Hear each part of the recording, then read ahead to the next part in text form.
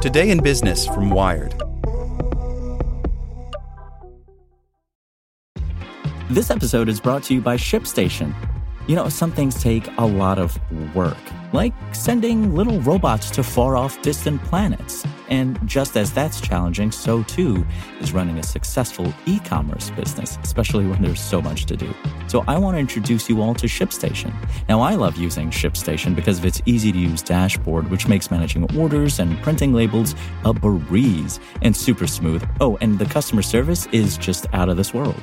It's exactly what you need to help grow your business. Sign up for your free 60-day trial at shipstation.com/technews. That's shipstation.com/technews. When it comes to weight loss, no two people are the same. That's why Noom builds personalized plans based on your unique psychology and biology. Take Brittany. After years of unsustainable diets, Noom helped her lose 20 pounds and keep it off. I was definitely in a yo-yo cycle for years of just losing weight, gaining weight, and it was exhausting. And Stephanie. She's a former D1 athlete who knew she couldn't outtrain her diet, and she lost 38 pounds. My relationship to food before Noom was never consistent. And Evan, he can't stand salads, but he still lost 50 pounds with Noom.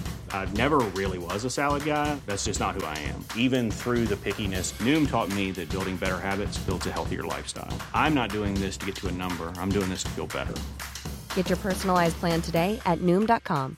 Real Noom users compensated to provide their story. In 4 weeks, the typical Noom user can expect to lose 1 to 2 pounds per week. Individual results may vary. Hey there, this is the spoken edition of Wired. So Apple is worth $1 trillion. Now comes the hard part. By Zachary Karabell. So it finally happened. Apple announced stellar quarter earnings, investors liked them, the stock rose, and Apple became the first U.S. company to surpass $1 trillion in market value. In our love for big numbers, that made it a big story. Never mind that if you adjust for inflation and go global, Apple isn't actually the first trillion-dollar company.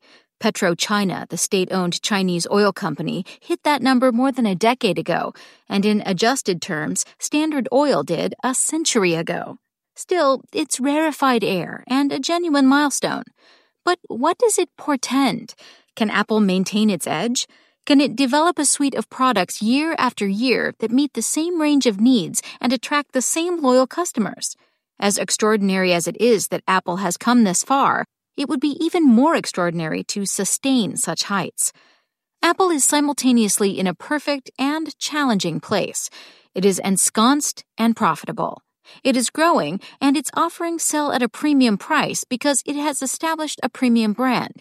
And yet, its products appear set and essentially static. Its most dramatic new device in the past 5 years is the Apple Watch, which hardly moves the technological needle. It is spending ever more on research and development, but has so far shown no big payoff. It might, of course, but in every area where it's investing, from AI to cars to robotics to voice, there are a host of deep-pocketed competitors and hungry upstarts. The greatest challenge, of course, is the complacency of success. Apple faces no immediate threat to its standing, though it has multiple competitors on price, design, and function. It is not Nokia circa 2005, though that certainly should serve as a warning. It is making more money every day. It is led by a highly competent management team. The only urgency is an existential one, and the awareness that every prior company that has reached Apple's status has subsequently stumbled. In 2000, just as the dot-com bubble was cresting, Wired published a story about Cisco, which was then the number 2 company by market capitalization, just behind Microsoft, at a tad under $500 billion. The prediction was that Cisco had all the makings of the first trillion-dollar company. Today, it stands at $200 billion. To be fair, that's hardly an Icarus tale, but it does point to how devilishly hard it is to reach the top and stay there. Apple isn't going anywhere anytime soon. Full disclosure, I use Apple devices, and I've invested in the stock personally and professionally for years. But there's a host of reasons to think that we are closer to the end of Apple's dominance than its current valuation suggests. First, it helps to recognize how quickly the company has ascended, which should remind us how quickly it could descend. Yes, it was one of the early innovators in personal computers, care of its co-founder, Steve Jobs. Its cultural significance, however, dwarfed its financial success. When Jobs returned in 1996 to the ailing company he founded, it was worth barely $3 billion.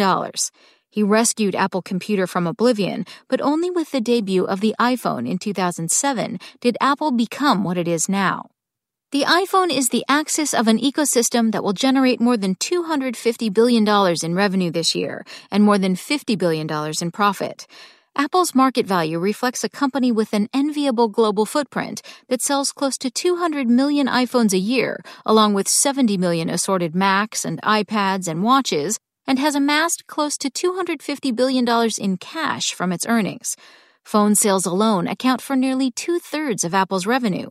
Much of the company's recent success stems from convincing consumers to replace their phones every 2 to 3 years. The phone, as we all know, is much more than that. It is a personal handheld computer that acts as a shopping mall, an entertainment center, a data center, and a navigation device for the physical and social worlds. It is the epicenter of a developer and app world that has allowed for everything from Uber to Instagram, Google Maps to YouTube.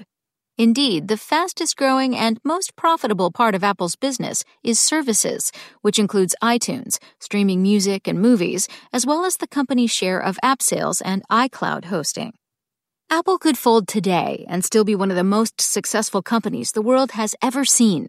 That is its blessing. It may well be its curse. While the company continues to mint money, its suite of products no longer stands out.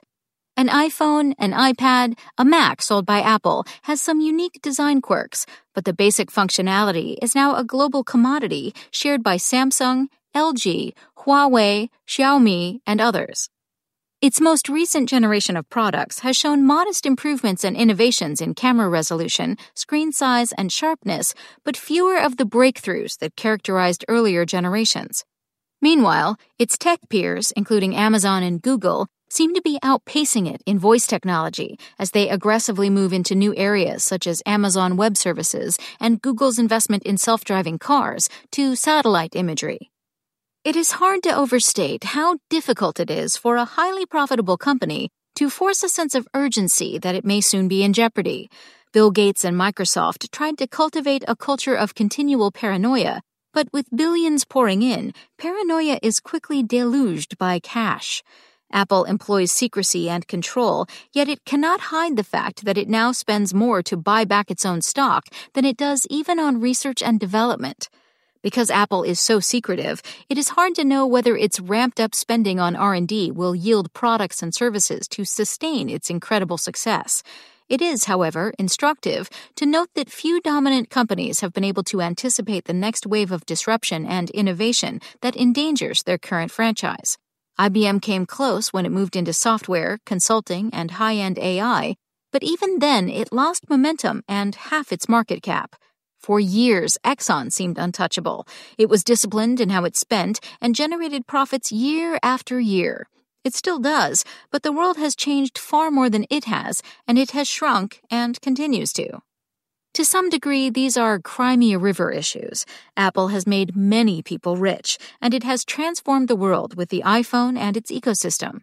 If $1 trillion is at or near its apex, it will still have been a unique success. But it may be the corporate equivalent of the United States in the 1950s, reaping the rewards of its assiduous work in a blessed moment that will not and cannot last.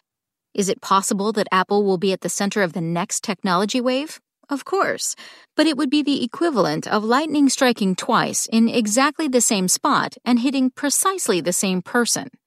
Apple is America's first $1 trillion company. It almost certainly won't be the first $2 trillion company.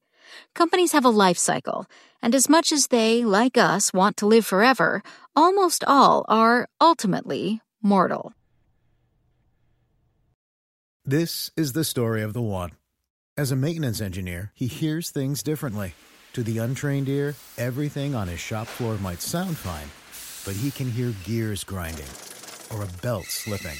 So he steps in to fix the problem at hand before it gets out of hand. And he knows Grainger's got the right product he needs to get the job done, which is music to his ears. Call, click Grainger.com, or just stop by. Grainger, for the ones who get it done.